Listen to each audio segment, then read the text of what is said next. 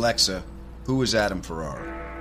Adam Ferrara is an American actor and comedian known for playing the roles of Chief Needles Nelson on Rescue Me, Sergeant Frank Fiorelli opposite Edie Falco on Nurse Jackie. He was a co-host on the U.S. version of Top Gear. He has had 3 Comedy Central specials and his new album is called It's Scary in Here. Adam's new podcast is a big hit and available everywhere.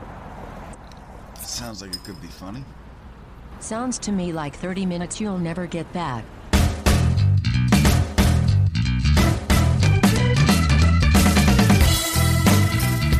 All right, everybody, look. They're here. Now we can start the show.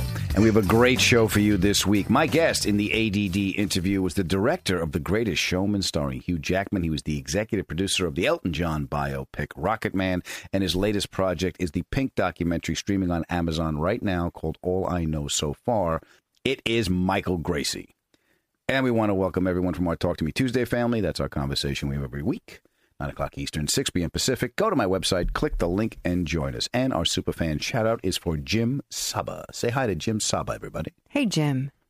Jimmy, how you doing, man? How you doing, Jimmy? And I would like to begin today's proceedings by letting you guys know I might have to stop in the middle of it and pull some silk out of my ass.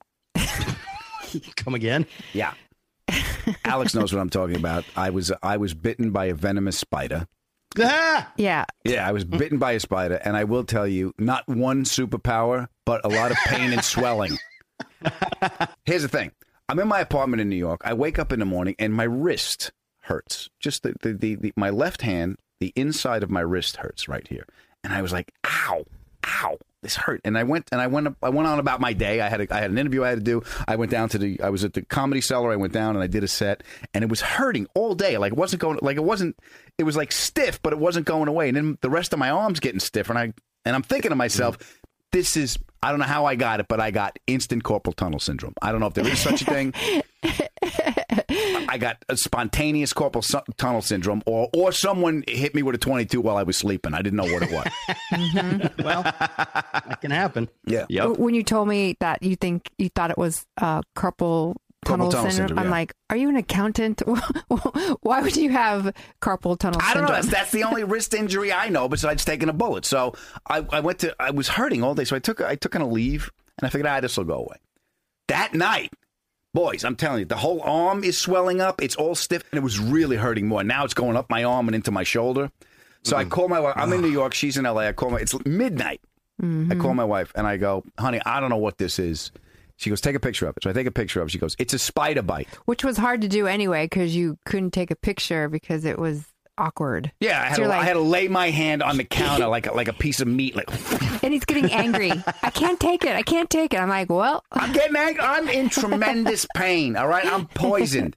So I take a picture. I send it to my wife, and she goes, it's a spider bite. And I go, are you out of your mind? Yeah. I'm on 14th Street. I'm not in the Congo. Yeah, you denied First it. of all, for a how while. did you know it was a spider bite immediately? How did you know that? What I did is I circled the bites because you could see them. She did. She knew what it was, my wife. That's amazing. Yeah, my wife. So she goes, all right, you have to make a poultice.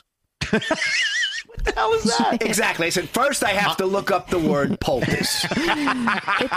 It's a quick thing you can do with a little baking soda and water. Yeah. Okay. So it took her an hour to convince me it was a spider bite. And then after that, then I'm thinking to myself, I just want the pain to stop. Fine. It's a spider bite. Call it what you want. So this poultice is basically go take the baking soda out of the refrigerator, take 2 parts baking soda, 1 part water, mix it up, put it on your arm. So there I am making a poultice. Right. We're FaceTiming. We're FaceTiming. I'm sitting there. A little more water, Adam. And God bless my wife. She's trying not to laugh as the poison is heading towards my heart. Okay. So I'm sitting there. I put the thing on, and I'm like, I can. It's not a spider bite. All of a sudden, I put it on. I'm like, oh, that's cool. That feels nice. That's good. That's it's a good poultice there.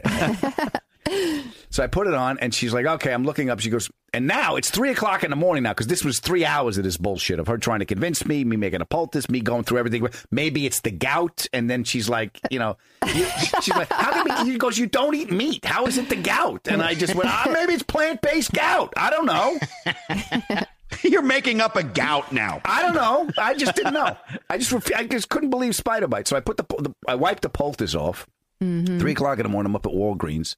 Hey, I took that journy with you. You did. She was in the headphones. We were walking up the whole time as I'm walking, right, with my arm dragging behind me.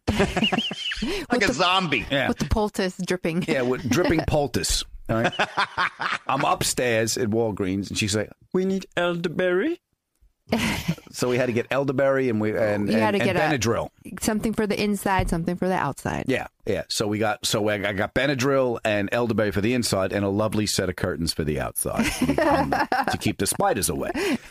So yeah, I came home and I started loading up on that stuff, and it hurt for another 2 days. I was dizzy. That's what it was. It started out where I was dizzy. So this thing got me somewhere before that morning where the wrist hurt.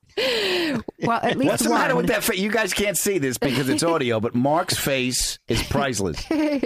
Mark's. I don't like spiders at all. I don't. You know how much I love all God's creatures. Yeah. I love them all except for spiders and maybe like a couple others, cockroaches, rats. You're all on the same island together. Yeah, lawyers. Spider. So my question to you, Adam, is: how quickly did you burn the entire apartment? Like just to eliminate the root. The first thing was finally when my wife convinced me that it was a spider bite, and I had the poultice on. She goes, "I got to be right back." So I put her on mute, and I go, "Where are you, son of a bitch?" "Oh, I know you're in here. I'm gonna break all 8 of your legs when I get you. You." Oh yeah. Well, there is a rule. What? Well, my rule. I don't know if it's written down somewhere. In my head, yes. What is it? I think I told Mark about this rule, that if a spider is, you tap your foot in front of a spider, if it goes towards your foot, you got to get rid of it. That's a poisonous. Yeah. Right. If it doesn't, you can shoo it outside. If it doesn't advance when you tap your foot. Yeah. I have a rule too, and that rule is you stamp your foot on the spider, and if it lives, then you figure it out from there. That's good. I like Mark's rule too. Yep. Hey, you know how I like to look up things? Yes. What'd you get? You know, I had to look up. What? Like when you're bit by a spider, what does that mean cosmically?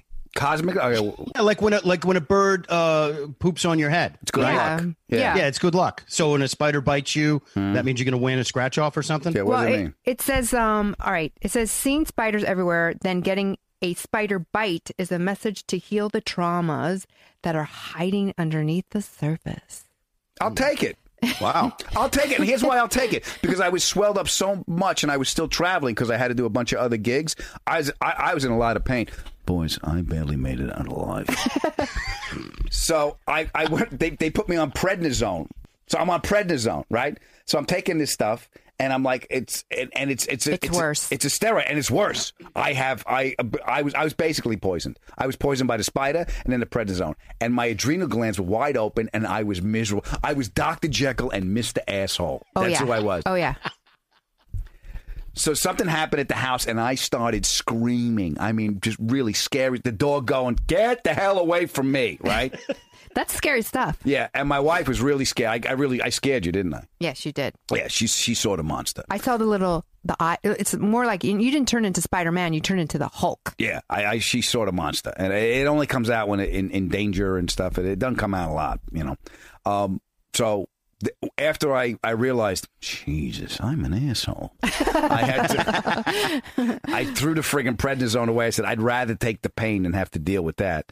And so it was kind of a healing crisis because I realized, okay, I got an awareness of how lucky I am. Yeah, honey. Don't you like it, though, when you're like grumpy or whatever, and you're like, oh, it was only sleep I needed, or oh, it was only food I needed? Like here's the problem is I had venom and steroids running through my body. That was the problem. It's not like maybe he needs a Snickers bar. No, I was being poisoned by the insect world.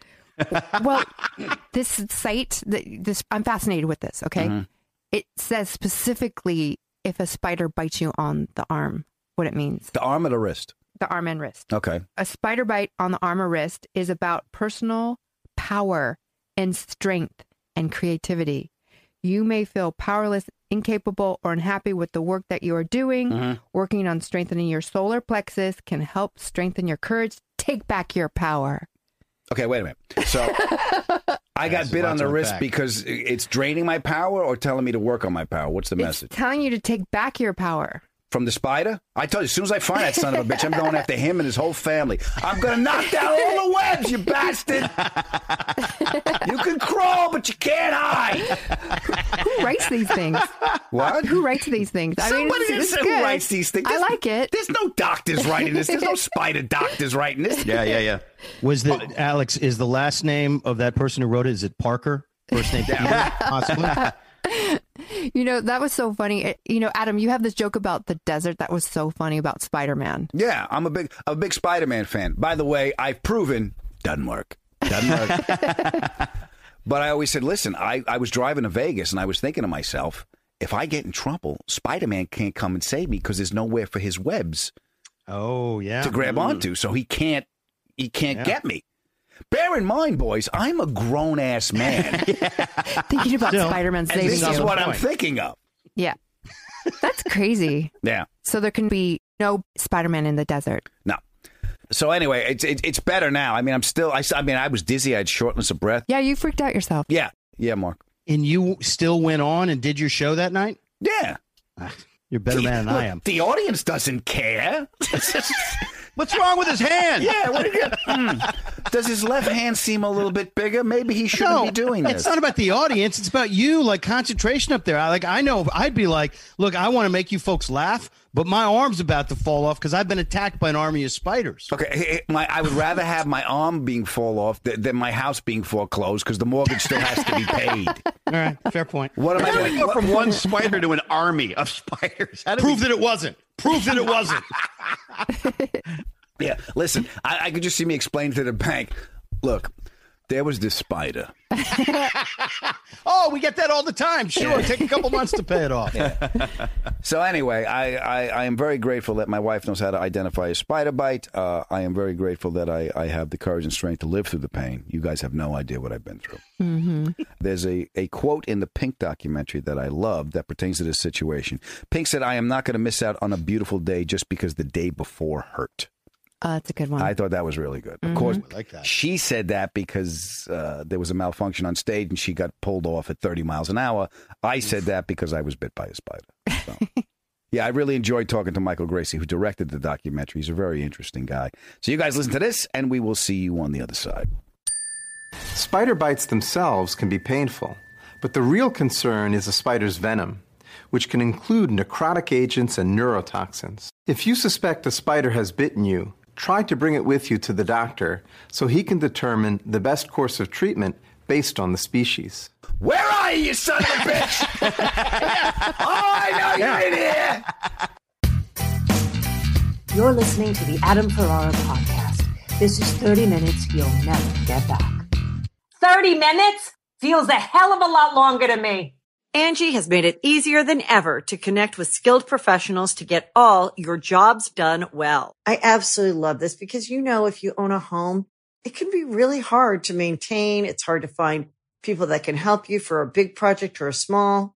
Well, whether it's in everyday maintenance and repairs or making dream projects a reality, it can be hard just to know where to start. But now all you need to do is Angie that and find a skilled local pro who will deliver the quality and expertise you need. Angie has over 20 years of home service experience, and they've combined it with new tools to simplify the whole process. Bring them your project online or with the Angie app, answer a few questions, and Angie can handle the rest from start to finish. Or help you compare quotes from multiple pros and connect instantly, which means you can take care of just about any home project in just a few taps. Because when it comes to getting the most out of your home, you can do this when you Angie that. Download the free Angie mobile app today or visit Angie.com. That's ANGI.com.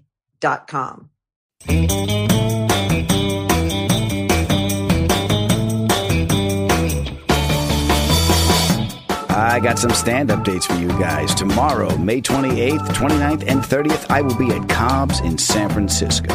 June 4th, I will be at the Brokerage in Belmore, Long Island. And June 5th, I will be at Soul Joel's in Royersford, Pennsylvania. There's a link for tickets in the show notes, or you can go to my website and click the link there. And you know, if you can make it to any one of these gigs, please come up after the show so I can thank you for all the love and support you've shown me and this podcast. All right, let's listen to Michael Gracey. Pay attention when I'm talking to you, boy. ADHD, it's not just for kids. Nice boy, but doesn't listen to a word you say. Welcome to the ADD interview. It's not that you're not interesting, it's just that I can't focus. And my guest this week is... Oh, look, a bird! My guest this week is a big-time movie director. He started his career as a visual effects artist, then a commercial director, then a music video director. His featured directorial debut just happened to be the mega-budget musical The Greatest Showman, starring Hugh Jackman and Zac Efron. The film won a Golden Globe, was nominated for an Academy Award, and made $435 million. He went on to produce the Elton John biopic Rocket Man, and his latest project is the Pink documentary All I Know So Far, that's streaming on Amazon right now. He's the pride of Melbourne, Australia. He looks good in a wool cap, and I'm very grateful he has made some time for us today. Ladies and gentlemen, boys and girls, it's Michael Gracey. How are you, mate? I'm great, Adam. As a tremendous intro. Well, thank you, my friend. Thank you so much for making time for me today. I know that you're a very busy man, so I want to jump right into it. I have many questions. You met Hugh Jackman when you were both shooting a iced tea commercial in Japan. Is that right? The commercial was set in Japan, but we actually shot it in Rio. Mm-hmm. The job was out of Paris, and it was between me and a very big time French commercial director. Right. And I won the job based on the fact that, being Australian, they thought I knew Hugh Jackman. I never said that I did, but I definitely didn't correct them when they assumed that we were friends. And I kind of figured that by the time it was clear that I didn't know Hugh Jackman, it would be at a rehearsal 2 days before the shoot. So, by then it's too late to find another director. Good plan. And when we were at the rehearsal, the agency was there and the client was there. And in walks Hugh, and he looks over and he goes, "Michael!" And with this big grin on his face. And as we're hugging, he just says really quietly in my ear, "Mate, they think I know you, so just go along with it." So that's literally the first time I met Hugh Jackman, and we pretended to be friends the entire shoot. That's great. See, I didn't. When I read about it, I just read that you didn't correct him. I didn't know that Hugh was playing along. And I saw the commercial. I found it on YouTube. Big production numbers, big dance. You're in the hotel. You're outside in the pool. Hugh Jackman is dancing on the water. I'm Catholic. I thought only my guy can do it. Apparently, the Wolverine can do it too. Yeah, it was a lot of fun. We had a great time, and at the end of that, he said, we should make a film together. But at that stage of my career, I'd been shooting commercials for about 15 years. So what happens whenever you shoot a big Hollywood star, during the wrap party after a couple of drinks, they usually say, "Let's make a movie together." And then you never hear from them ever again. So Hugh likes to remind me that I wasn't that impressed when he said, "Let's make a film together." I was kind of like, yeah. So true to his word, he did send me the script to The Greatest Showman. Yeah. And you're a first-time director with an $84 million budget. I'm guessing this wasn't a yes off the bat. It was 7 years of convincing people, convincing them that to do a musical, let alone have a first-time director. It was definitely, it became a real passion piece, but it was not an easy sell at all to get the studio to agree to make the film. I mean, in hindsight now, of course, they're very happy they made the film. But at the time, it was terrifying. I think, we definitely live in a world at the moment where, when you spend that kind of money, they want the reassurance that it's part of a franchise or it's a remake of a successful film that people already love. So to do something wholly original is just harder and harder, these days. But $84 million budget, and it's your first picture. I mean, you had to be nervous. You know, it's interesting. You know, the commercial work that I had done, I think that big spectacle musical pieces is kind of what I'd spent, you know, a great deal of my commercial directing doing.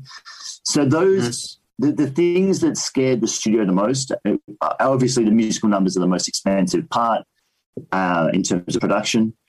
That was the thing that I could do that with my eyes closed. Like I was so excited about the people I was working with, not just in front of the camera, but behind the camera. You know, the crew were unbelievable. You know, they were just, they were all my sort of dream choices, you know, cinematographer, Seamus McGarvey, you know, Nathan Crowley, the production designer, the first AD, Peter Cohen, all these people.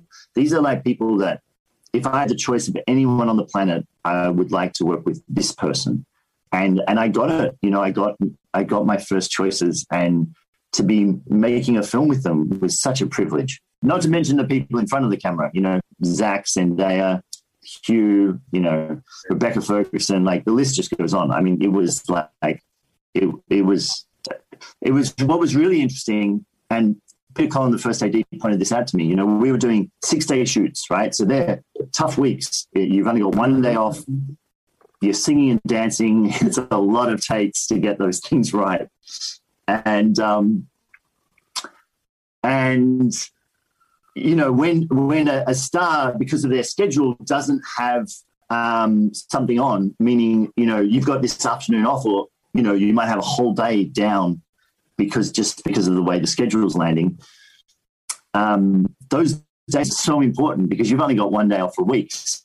So people love having those spare days. And Peter Cohn pointed out to me, he said, look, you have your stars, you know, big Hollywood stars coming down to set on their days off just to sit on camera and cheer and clap the people who are in front of it. And he said, you know, just understand this is not normal. This is really special. Yeah, that special vibe is something I picked up in the Pink documentary. You presented and were part of a very much a family environment. I mean, you got some really, really intimate stuff and access. And I was wondering, did you have a relationship with Pink before you did this documentary? Yeah, so I met Pink when she agreed to sing Million Dreams on our Reimagined album that we put to, which was after the film. We basically were like, who would we love to sing this song? And for me, you know, the message of the film and the message that Pink has sort of promoted her entire life, you know, one of, you know, celebrating being unique, celebrate that you're not like everybody else.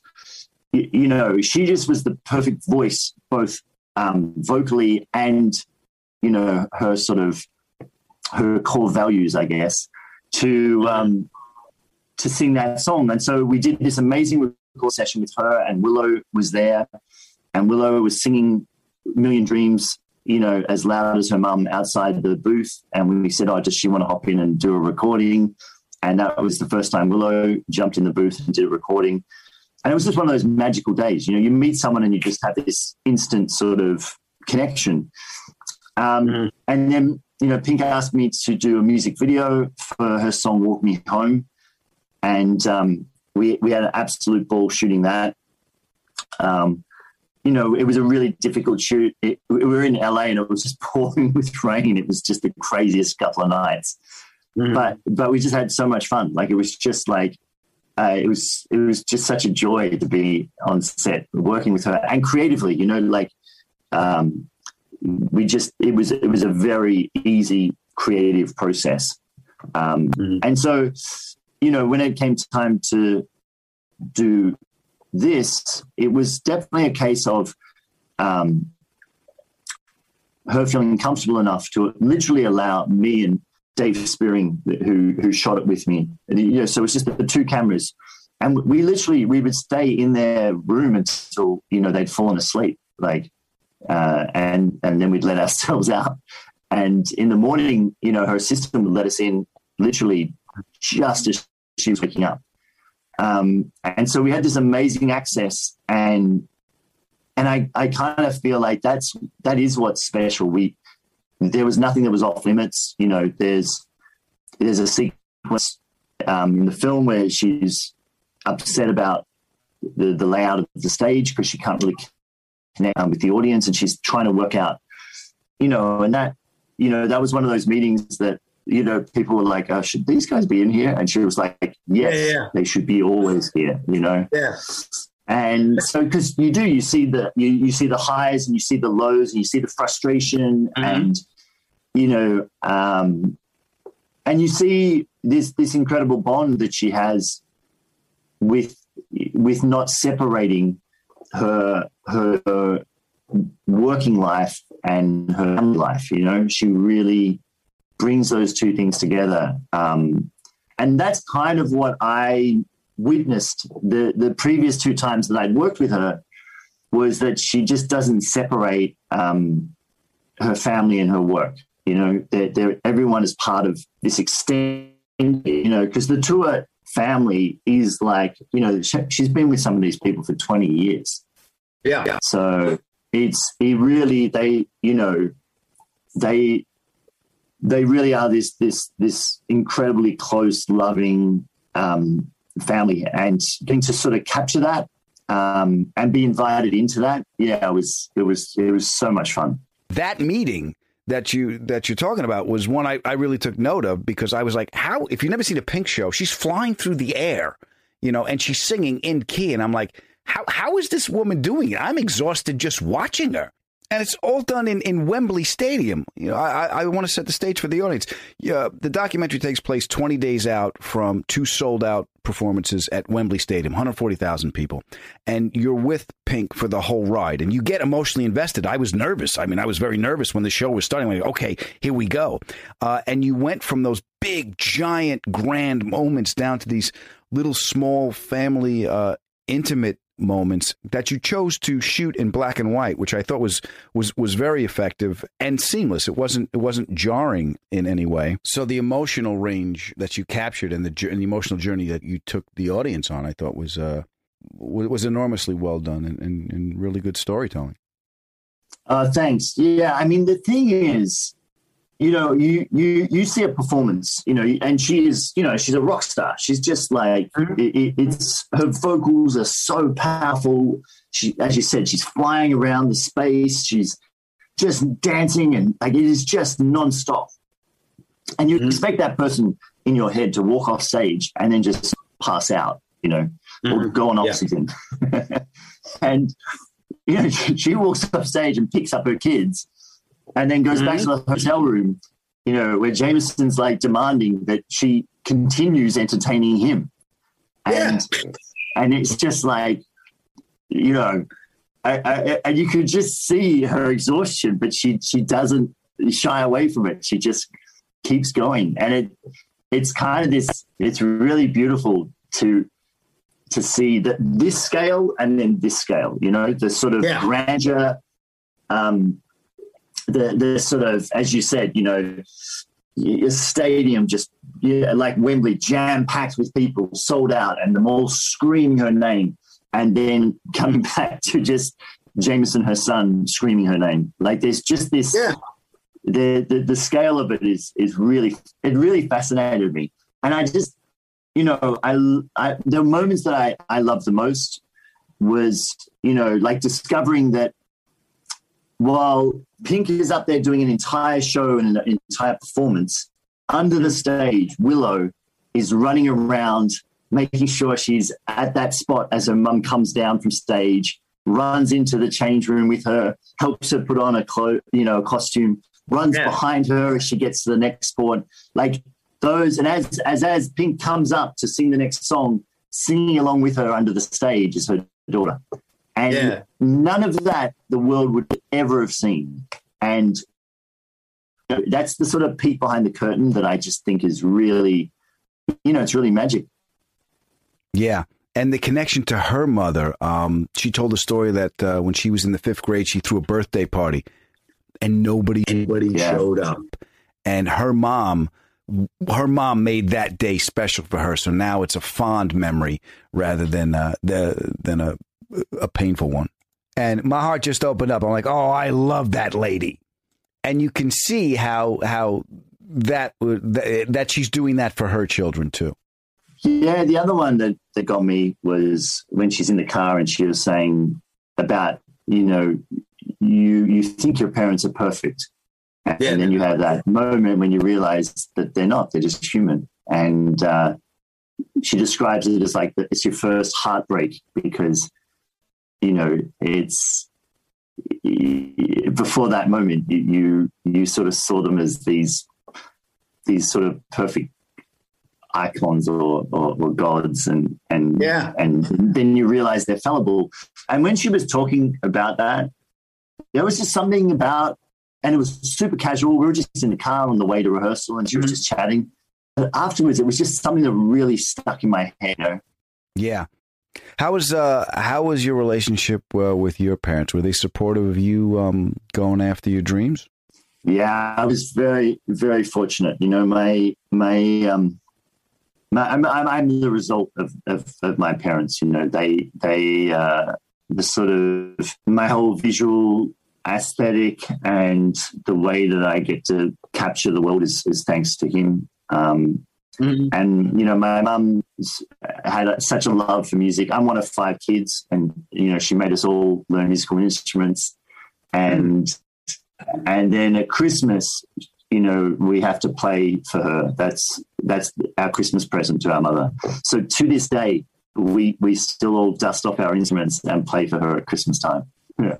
It sounds way more professional than it is. I mean, we hit the same wrong notes. We play the same tunes. We have the same arguments about tempo every year. That's great. That's great that you guys still do it. Now, I know we're running out of time. I wanted to ask you, what was the first music video you ever did? The very first music video I ever did was for my friend's hip-hop band called 1200 Techniques. Like I think that's always the way. It's like my friend's band. And it was called Karma. And it's it was a weird, I always find myself pitching these concepts to people who are just like, what? So it was a hip hop music video, but I wanted to do it with hand puppets. Right. And that was the first music video I shot. And was your mom proud when you brought it home, or was she like, Michael, really? Puppets? No, my parents were crazy supportive. They let me, I always wanted to do animation. And I used to do animation in my sort of summer holidays. But before I did my final year, they let me take a year off school between year 11 and 12 to go and work at an animation company in a different state to where I lived. So I lived in Melbourne. I grew up in Melbourne, but the animation company that I wanted to work at was in Sydney. So for a year, I went to Sydney at 17, and I worked full-time at a company called Animal Logic, which is the animation company behind films like The Lego Movie and Happy Feet. And so, the fact that they let me do that was, they were incredibly supportive of the fact that I wanted to pursue a sort of creative life.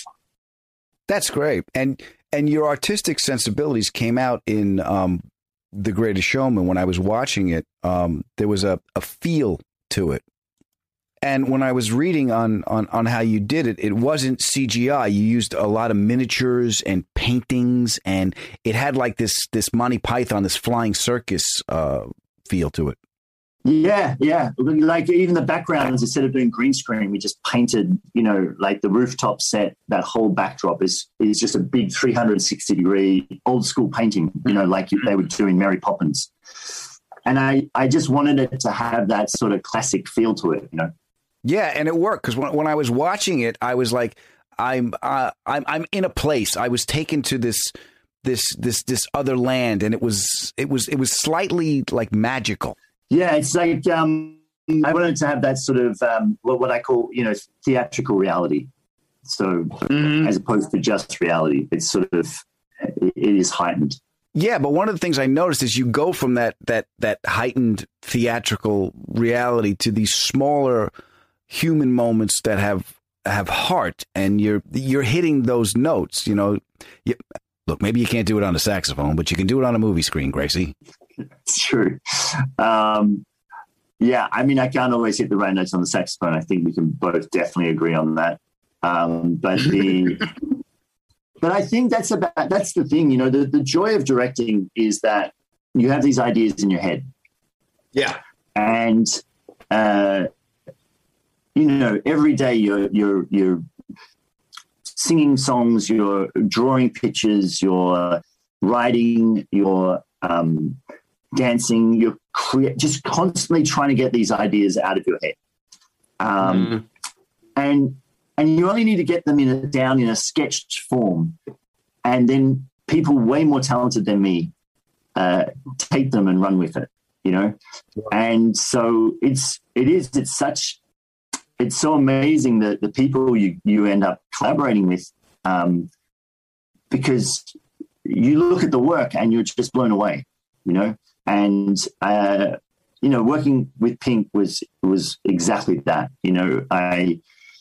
Every time we've gotten together creatively, we've just had such a wonderful time, and it's very inspiring, you know. And I think that is, you know, aside from the work itself, that's the real joy of the life that you get to live. You get to have these incredibly talented people part of your life, and you know, this was no exception. And as you said at the start, the sort of the way in which Pink sort of gave us access to her family, and you know, it's the reason that the film has a sort of intimacy that doesn't feel like, you know, they've just hired a person who's just following them around with the camera. You know, it's like, you know, she's discussing things and talking about parenting and talking about being a rock star. And it's like sort of sitting in on a conversation between friends. Yeah, and in my opinion, that feeling was communicated in the final product. And there was a quote that I loved that Pink said. She goes, "I'm not going to miss out on a beautiful day because the day before hurt." I thought that was great. And of course, she said it because something malfunctioned. She got pulled off the stage at 30 miles an hour. You know, yeah. The energy that you described, that you put in there, was definitely came out in the final product. Here's a question for you. Do you ever have to fix something in post that when you shot, you thought was going to be better? In Pink's film or other work? In other work. Did you ever have to? In other work, yeah, all the time. Yeah. I mean, come on. I mean, yeah, I'm constantly looking at shots going, well, that didn't work like I wanted it to. And yeah, Adam, I'm not that good. I'm just not that good. Thing is, like, you finish any film project and you just go, I just want to do that again, knowing what I know now, you know? Yeah. And that's your creative growth. It's a good thing. You know, you shouldn't be working on anything and not learning. You know, the whole point is that you take on these challenges and you learn so much from it, and you grow. You grow creatively. You grow as a filmmaker. You grow as a storyteller. You know. Yeah. And you certainly have, my friend, from visual effects artist to commercial director to music video director to feature film director. And your latest project, the Pink documentary that is on Amazon right now. And it's really, really well done and has made me a Pink fan. So I thank you. And I thank you for spending some time with us. Continued success and best to you and your family. Cheers, Adam. Really great to meet you. The ADD interview was brought to you by cruisintowellness.com. Cruisintowellness.com for all your CBD needs. They got tinctures, they got edibles, pain creams, they got bath products, and they got pet products. Take 20% off with the coupon code Adam. That's right. That's for you. You take that. Take 20% off with the coupon code Adam at anything they have at cruisintowellness.com. Go. Feel better.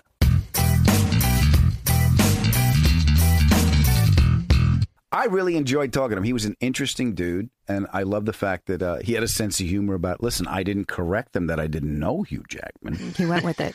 He went with it. And I got a newfound respect for Hugh Jackman that saw money on the table and played along. Michael! Just go along, mate. We'll both make a couple of bucks. That was great. What a sweetheart Hugh Jackman was, right? What? I mean, Hugh Jackman totally prompted him up. Yeah, Hugh Jackman played along, and they both made money. And the commercial was good. I found that you can find it on YouTube. It's a big production, singing and dancing and everything. Yeah, I loved at the after party where Hugh Jackman was like, "Let's make a movie," and he said, "Yeah, we will." And they actually did. How cool was that? Yeah. I was thinking myself, what a great, cool person this guy is, because he had automatic respect from Hugh Jackman. Works with him, says, "Oh, this guy's good. I'm going to have him direct this movie. First time movie, $84 million. I mean, that's a lot, like you said in the interview, on his shoulders. And 7 years of convincing. Listen, let's make a movie together. Not going to be right away. but it happened. Yeah. It happened. And just also with Pink. Pink does a song for him. They connect. So then she respects him enough to let him into her life, which I thought was a great way to see exactly who Pink is. And it takes a great deal of respect to allow someone to see you behind the curtain. Yeah. Well, she let everybody see. I mean, they sent me a link to the documentary, so I got to see the whole thing. You know how good it was? I watched the whole thing with my ADD. I watched the whole thing. I was emotionally invested in it. He really did a great job of everything behind the scenes. And like I said, the black and white stuff with the family was really good. And you see her waking up, you see her going to bed, you see the traumas and everything. Yeah, Mark. That's brave on both accounts, by allowing yourself to be in that room and allowing somebody to come in and see that. I know not that anyone's ever going to make a documentary about Mark Stern, but I'd be like, I'm going to go to bed in a few hours. Get out of here. And I'll call you when I wake up. I don't want anyone watching me coming out of the bedroom with bad head and puffy eyes and just angry at the world already. No. Well, let me soften up a little bit. Then we can get the cameras rolling. I've seen it because I've stayed over on the couch. And I was like, I really think that's where the spider was. I'll be honest with you. It's a dormant bite. Oh, I hope not. Yeah, honey. Well, first of all, the fact that you sat through it tells me a lot. Yeah. Yeah, I'm impressed by that too. I knew you'd be impressed too, Phil. I don't even watch things I'm in. Yeah, it's true. It's true. And also I was thinking about if he was following us around and he was filming you pacing, going for your walk, talking to yourself. And I was like, oh my goodness, that would be too much exposure. Yeah. And you would be like this, he really wears that stuff. He doesn't. You know how Pink is boundly? It's just one thing. It's him. He wakes up in the morning in the pajamas and walks out into the street in the pajamas. I have to stop him. I have to stop him. Yes. Adam. It's not you that has access. It's the world that has access. I have to instill boundaries in him. It's true. Adam, are you going out? Oh, hold on. Let me check out. Okay. You got your 2 shoes on. Okay. You're good to go. But no, I liked Michael a great deal. I love the fact that his mother made him, all the kids learn a musical instrument and play for me. Play for me. Serenade you. I've given you life. Play for the relatives. You will serenade for me. Every Christmas, my mother would say, you're going to kiss your grandmother and don't make fun of the fact that her teeth come out of her head. All right? It's the same thing. Adam, I don't want any of your bullshit, okay? Behave yourself. No, I love that. I mean, you could see where the creativity comes from. I played the trumpet in the 6th grade. My mom never made me play for other people, but she brought everybody to this concert where I was playing a solo. And the day before, I got in a fight with Marco Bester, and he busted my lip. And if you play the trumpet, your lip is everything, man, Oh, my God, it was horrible. I couldn't play to save my life. I'm standing in front of everybody. It was so embarrassing. It was traumatic. Horrible. Horrible memory. He couldn't blow. Yeah, I couldn't play. I could not play. But I got up and did it. I just love that Alex said that. I'm looking at her right now. She's trying not to laugh right now. It's true. It's true. It's true. But the effect that this is having on you is bringing me great joy. You're all red. You can't breathe. If your wrist swells up, it could be a spider bite. Oh, man. You are gasping for air, and I'm going to make you a poultice. Goodness. Hilarious. Well, people like Pink and people like Michael, to me, they lead and I'm going to use a term that you're not going to understand. Go ahead. But I understand it. All right. They lead a poetic life. Okay, so it rhymes. What are you trying to say? I'm saying that, like, they meet and something clicks. Let's do a film, and they do it. And here I'm flying through the air, and I'm singing, and they just follow through, and they inspire each other, and they have these great quotes. I mean, I want to be them. Me too. This shit never happens to me. I met Phil. We're on a podcast. That's it. We're peaking. Yeah, this is it, I mean, buddy. I love it. This is it. This is all the access we have to each other's lives. Me, Phil Stern, and you. I'm just saying, I'm very inspired. Yeah. And I really want to see it. I really enjoyed it. I highly recommend. I really enjoyed it. Yeah, I love Pink anyway. Yeah, and I think he does great. And I really liked meeting him. I thought he was. I like when he said, "Did you have to fix anything?" He probably goes, "Oh, all the time, mate. I'm not that good." that was great. What the hell was I thinking? Yep. Yeah. Right, Mark? How many times do you rush something and you're like, if I only had more time? Or, I say that at the end of every day. Yeah. I'm like, okay, now that I've screwed everything up in that day, if I could just Groundhog Day it over again, I'd actually get one or two things right. Yeah. I love that sentiment of like, you just want to do the project again because you're like, I know where all the pitfalls are. And it's great. What do you think about the people who say that you live life over and over again? I don't have that awareness. I'm like, here's what I'm very worried about. I'm worried about when I die, I'm going to go up there and they're going to say, it's a push. You got to go back and be you again. I'm like, oh my God. That's what I'm saying. That's what I'm saying. I barely got through it the first time. I'm going to have this thing on my face again? Get the hell out of here. Well, would you rather have that? Or they're like, I got some bad news for you, Mr. Ferrara. You're going to be a spider this next go round, okay? I'm going back as a spider just to find that son of a bitch. Where is he? Or you can hide in Mark's couch. Oh, my God. Adam has a resentment against a spider. I don't have a resentment. I have a vendetta. Yes, that's the attitude. There's a difference. You know what else it's I have? Moby Dick. Yes. It's Moby Dick, baby. You know what else I have? I have a great respect for Pink's mother. 5th grade birthday party. She tells the story in the documentary. She's all ready to welcome her friends and celebrate her birthday. None of the kids show up. That's heartbreak. Yeah. So what does Pink's mother do? We're going to make this a special day, just me and you. And I went, oh, I love this woman. Yeah. That's kind of what I did when we got married. What? Yeah, we got married on the day my father died. Oh, I see. Yeah, I called my wife. I said, I don't know if we ever told this story on the podcast, but I got married. I said, honey, we're getting married February 6th. She was like, why? I said, that's the day my father died. So now it's my anniversary and not the day my father died. I am taking my power back. She goes, that's beautiful. I thought it's a brilliant idea. Yeah. No, that's great, dude. That's very inspiring. That's really cool. And he seemed to be a part of that day. My dad? Yeah, because you did that. It's like, I know he would be there anyway, but he was really there. You know what I mean? Yeah, he was good. He was there laughing. Yeah, for sure. He was having a good time. See, that is living a poetic life, Adam. Oh.